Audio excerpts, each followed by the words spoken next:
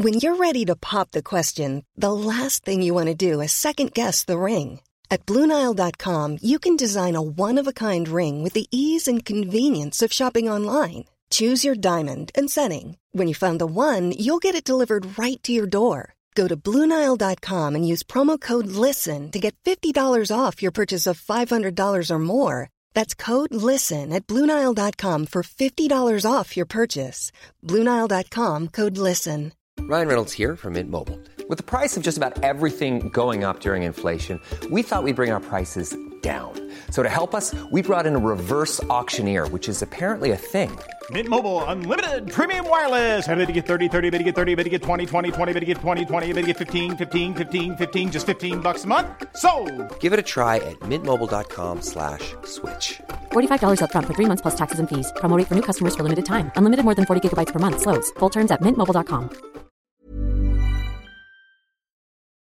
Hello everybody, welcome to Dan Snow's History. A few months ago we had an episode on the Battle of Agincourt. It proved very popular and we thought we'd revisit that iconic battle, talk about some of the myths associated with it, which we're doing so in this podcast. It looms so large, our historical, our cultural imaginations, especially, well, particularly, maybe only if you live in England. And it's easy to see why it was, on one level, a very impressive victory. But it has been so mythologized from the moment the fighting finished, right up until the present day. The mythology built up around it by Henry V himself, then people like Shakespeare, Laurence Olivier, and that work continues.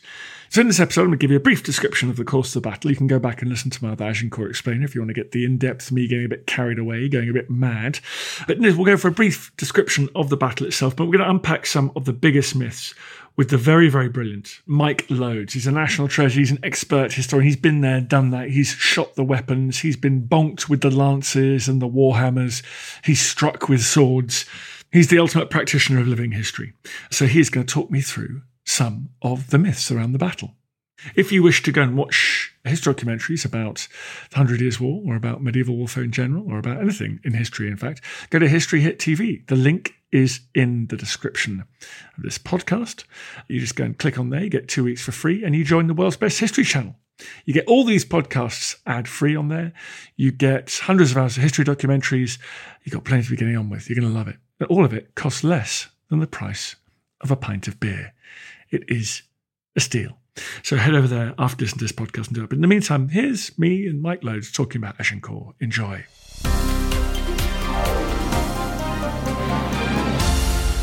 The Battle of Agincourt was a clash that took place between the French and the English in 1415. It took place during the so-called 100 Years' War between England and France, which, hey, here's myth number one, despite its name, was not a continuous conflict. It was really several wars between England and France, which began in around 1337, ended in 1453 with the final battle. So it actually lasted around 116 years. Also, while we're on the subject, the 7 Years' War didn't last 7 years. 30 Years' War, though, that did actually last 30 years, curiously. Anyway, so you've got England and France fighting. Now, it's tempting to think of England and France locked in a perpetual cycle of violence. Relations between the two crowns are quite strained because, of course, in 1066, William, Duke of Normandy, had become King of England. So at the same time, he was a vassal of the King of France as Duke of Normandy, but also his equal as brother King of England. Relations between the two probably weren't greatly helped by a series of intermarriages. You get a little family politics on top of that national competition, and the fact that Henry II of England married the ex-wife of the King of France. You see what I'm talking about here? This little corner of Eurasia was bound to get tense from time to time. The 100 Years' War, though, was precipitated probably when King Philip IV of France died in 1314, and then 3 of his sons and 1 grandson became king one after the other, but all died in the next 14 years. That left the nearest male relative to the throne as the King of England, unfortunately, Edward III. He was able to claim the throne through his mother, Isabella, who'd been the last king's sister. But the French were having none of that. They were not having an Englishman on the throne of France. And they came up with a very ancient piece of probably recently made up law that said you could not inherit through the female line. Edward III decided to go to war to press his claim and launched a series of raids. which were carried on ably by his son, the Black Prince. England then became fairly self-absorbed. There was a period of civil conflict. Richard II was kicked off the throne by his cousin Henry IV, who faced various rebellions, and Henry IV and his son Prince Henry were rather occupied. But when young Prince Henry came to the throne as Henry V, he was able to turn his attention back onto France. Not simply because Englishmen always fought Frenchmen, because the very particular politics of Henry V's reign, his need to unite England, unite his disgruntled aristocratic factions. And the best place to do that would be on a foreign battlefield, where together they could win glory and cash. Mike Loades has got some interesting thoughts about it. Let's listen to him. What he was there for was to take territory. He had this, in his eyes, claim to the French throne, and he got some money from Parliament because he thought, well, this is going to be great. If I get some of these French territories, then they'll pay taxes. So the English were very in favour of this robbery. Let's go and take some French land and it'll ease our tax burden because they'll be paying tax. It wasn't an English-French thing in the way that we think of it now. And everyone goes about the old rivalry and all of it. This was just greedy kings trying to grab some territory. And the people who went along with him went along for the adventure and to earn some money. These were paid people, not patriots. Henry V landed in August 1415 in Normandy, the place where he was going to lay claim to his ancestral patrimony, the Duchy of Normandy. He brought with him, we think, around 12,000 men. Now, this is important because myth number 2 is all about the numbers of people involved at Agincourt. It wasn't quite the David and Goliath victory that the English have made it out to be. Let's say 12,000 men arrived in Normandy. It's a big army. It's actually a bigger army than any launched in the 13th century. The brilliant Professor Anne Curry has done astonishing work on working out just how many men Henry took with him. Around 25% of those men were, we might describe them as knights. They had a full set of armour. They were kind of men-at-arms. They were able to pay for a horse. And around 75% were archers. They were paid 6p a day, a lot less, so you could have many more archers, a lot more bang for your buck. Or bow. You get a lot more bow for your buck.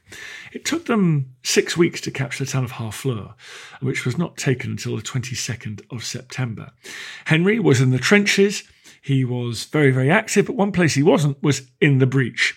Harfleur was not stormed. Henry did not lead the English army in rampaging through the streets of Harfleur, fighting house to house to secure the town.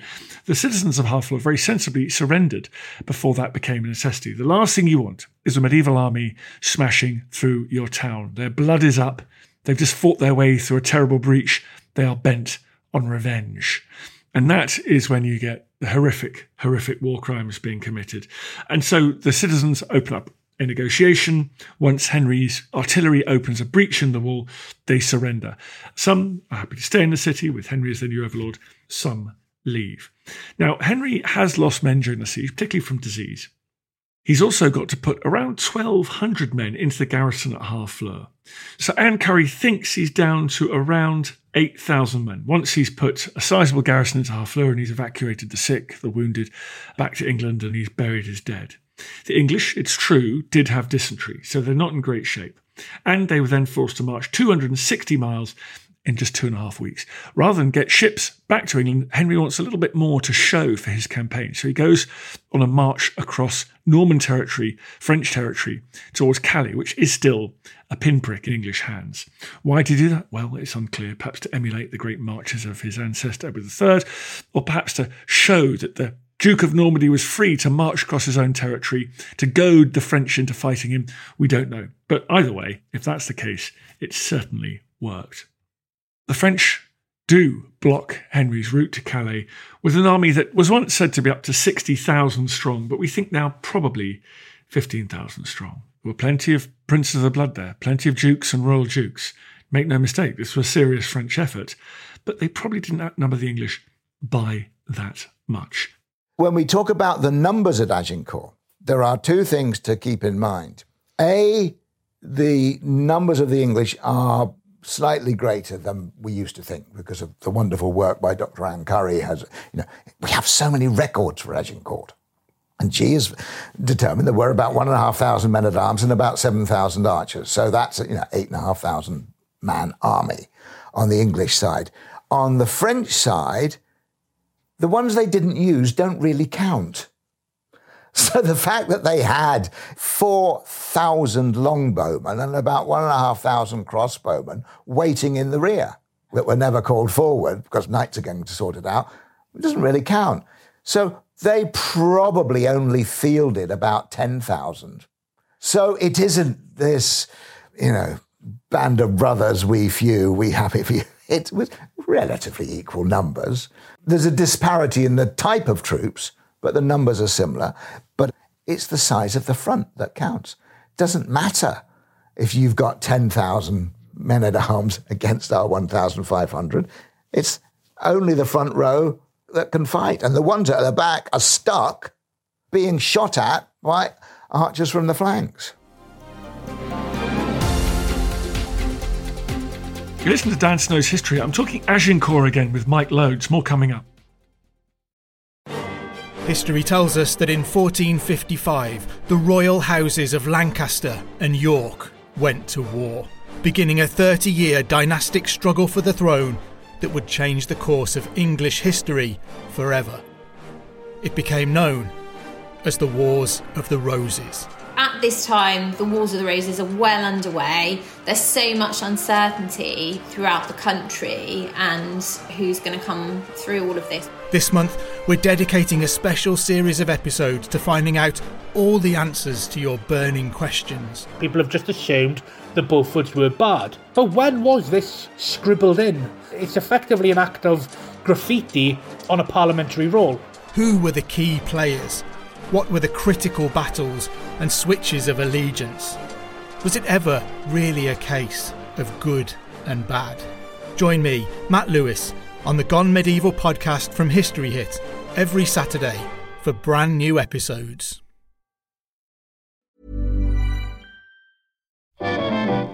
How did Hitler's sexuality shape his worldview? Why did the Black Death lead to the rise of the witch trials? And what are some of the sauciest scandals involving kings and queens at Hampton Court? I don't know about you, but this is the history I want to hear about. If you do too, then join me, Kate Lister, every Tuesday and Friday to find out the answers to all of these questions and more. Listen to Betwixt the Sheets, the history of sex, scandal and society, wherever you get your podcasts. Brought to you by History Hit. Ryan Reynolds here from Mint Mobile.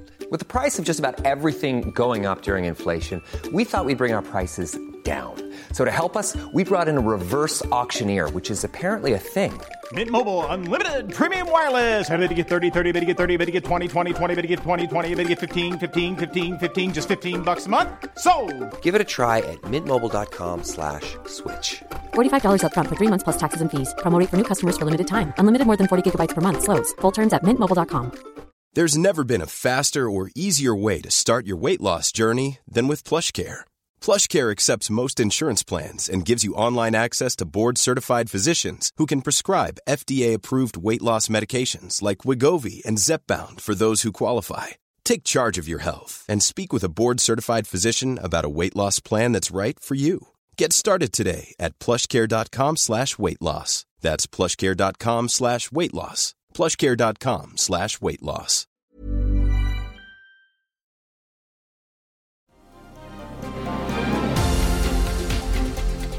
Of course, the fewer the troops on the winning side of a battlefield, the more the glory. And that's something that Henry advertised at the time, and it's something that Shakespeare, of course, was very keen to amplify.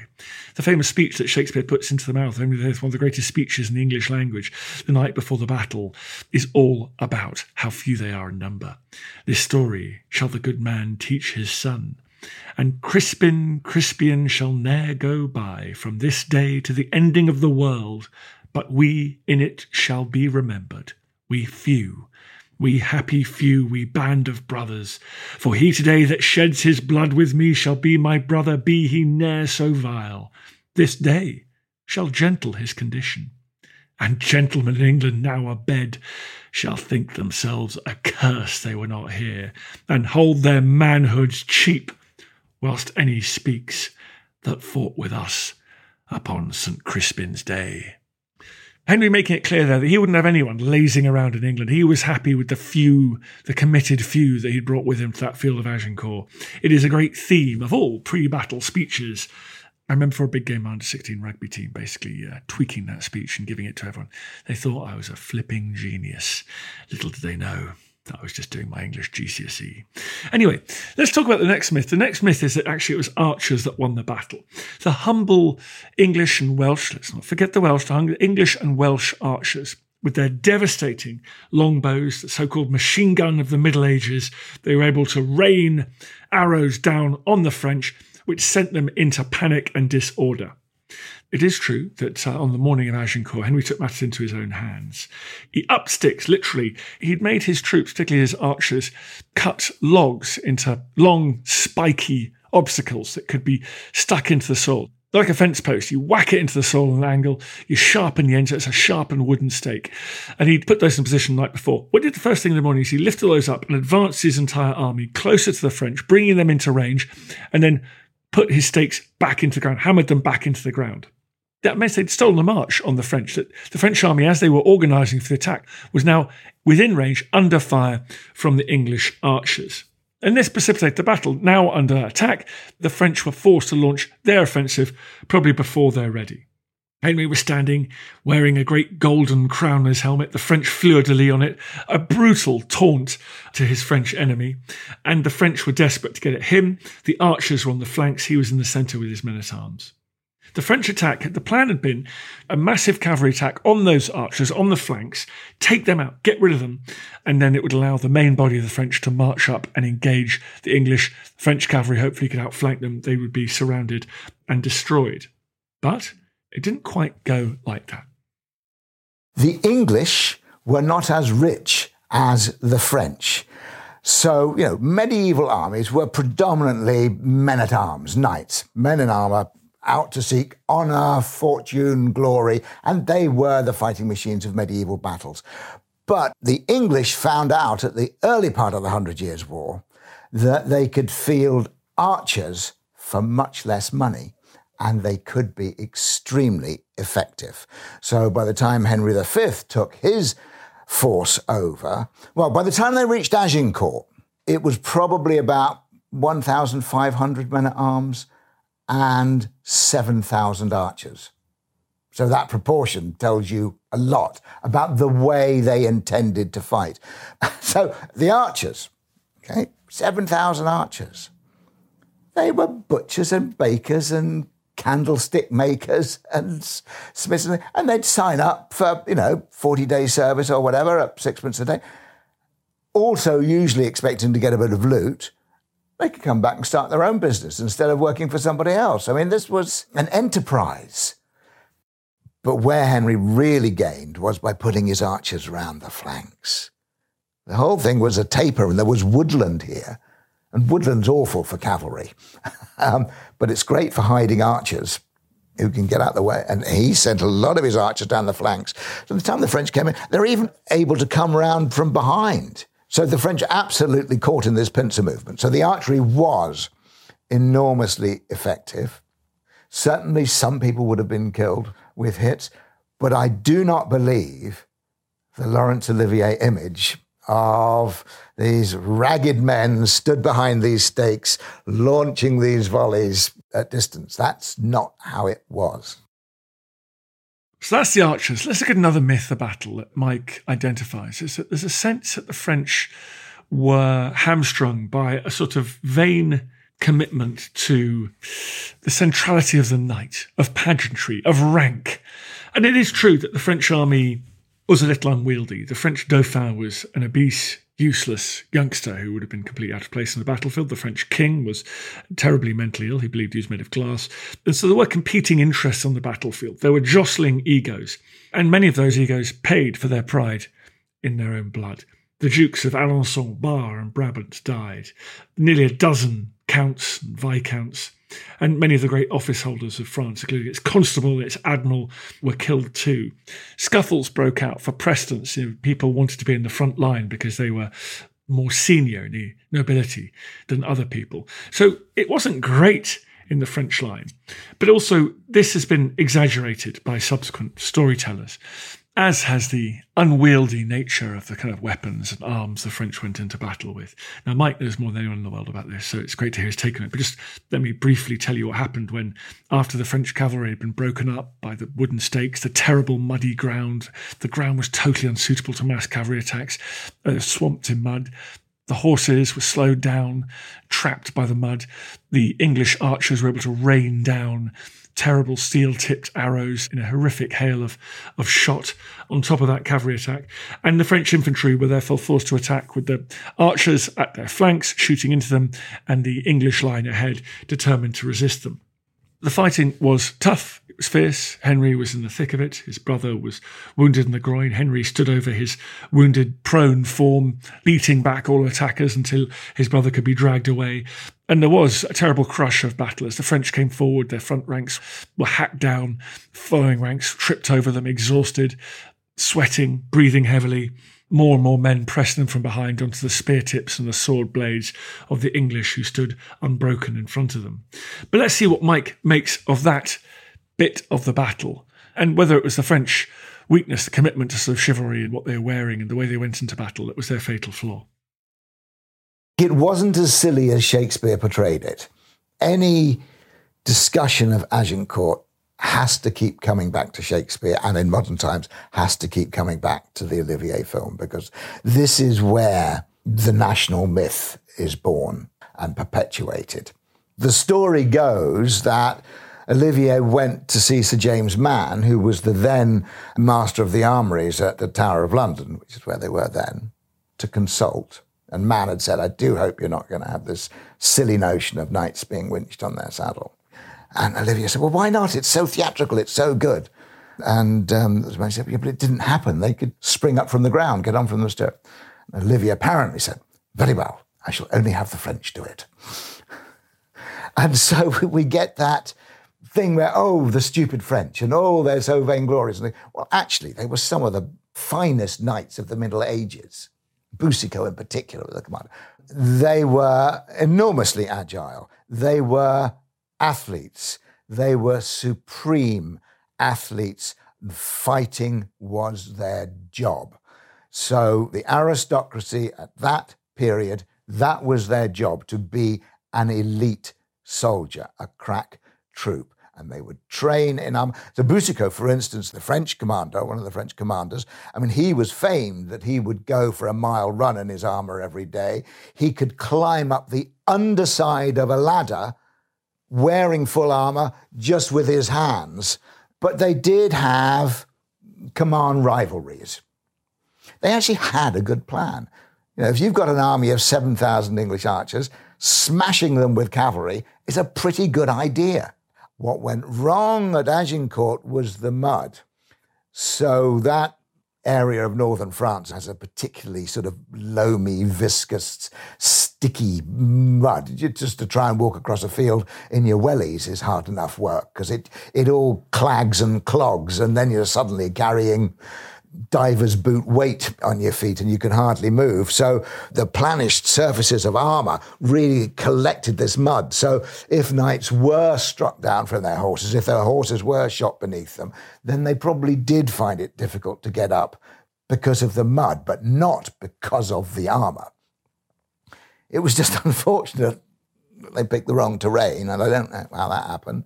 And Henry V did outsmart by putting those archers round on the flanks and by getting those stakes cut. It's too easy to condemn the French leadership for mistakes. I think you do need to give Henry V some generalship credit for the way he marshalled that army. Huge thanks to Mike Lodes for coming on the podcast and sharing some of his amazing insights about the Battle of Agincourt, a thing that he's thought more about than most people. So very, very grateful to him. I'll just wrap up now by talking about why this battle remains so huge in our popular imagination. Of course, it's the mythology, it's the writing, it's the Shakespeare play, it's the Laurence Olivier adaptation, the Kenneth Branagh adaptation more recently. Remember, in history, it's not what you do that'll get remembered. It's who relays the information about what you've done. And like all great leaders, everyone who wants to be remembered, like Winston Churchill, who said, history will be kind to me for I intend to write it, Henry V set about writing that history immediately.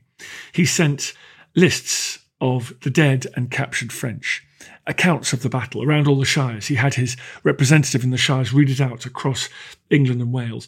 He went home and a huge pageant was put on for him in London, perhaps disguising the fact or sort of gilding the fact that actually the English taxpayers had spent quite a lot of money on this expedition, and all they had to show for it was one town captured in France and heroic victory in this battle. Henry wanted the English public, the English political elite, to believe that a lot more had been achieved than that. He made sure that giants were on hand to greet him when he came back to London, channeling, of course, David and Goliath. He entered London in simple clothing, like Jesus entering Jerusalem for the first time. It all worked, of course. The battle was cemented in the English imagination.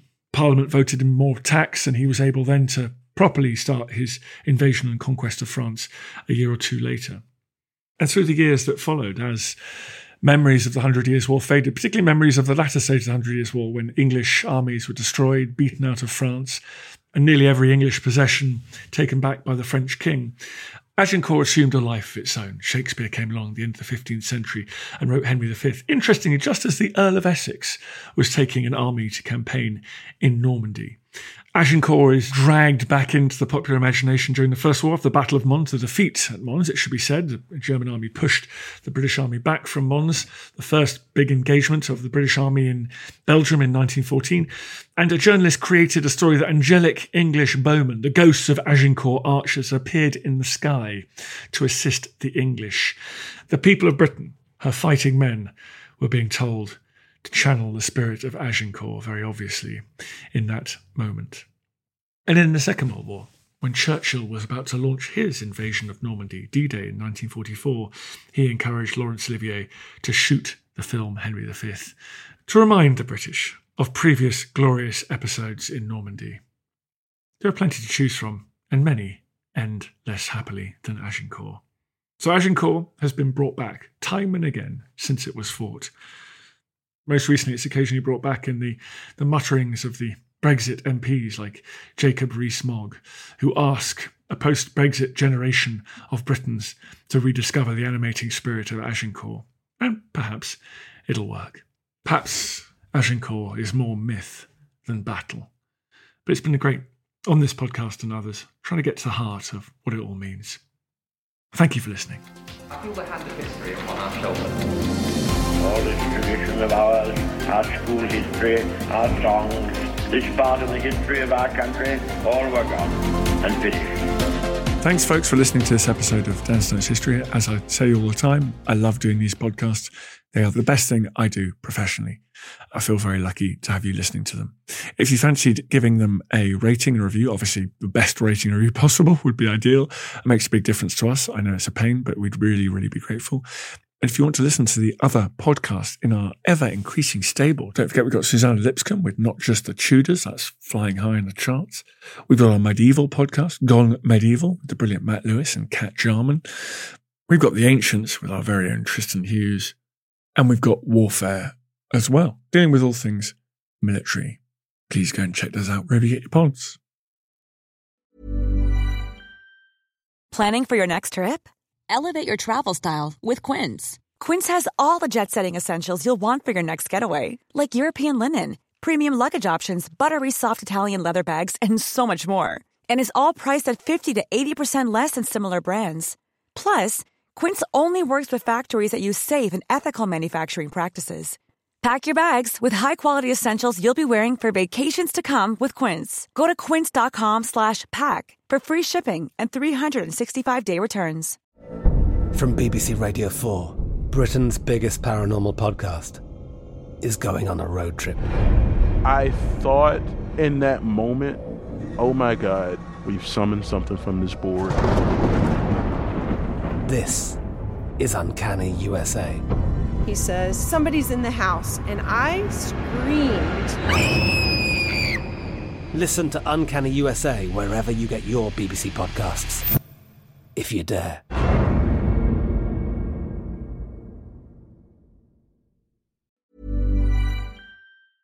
Thank you for listening to this episode of Dan Snow's History. Please follow this show wherever you get your podcasts. It really helps us, and you'll be doing us a big favour. Don't forget, you can also listen to all of these podcasts ad-free and watch hundreds of TV documentaries when you subscribe at historyhit.com/subscribe. As a special gift, you can also get your first 3 months for just £1 a month when you use code DANSNOW at checkout.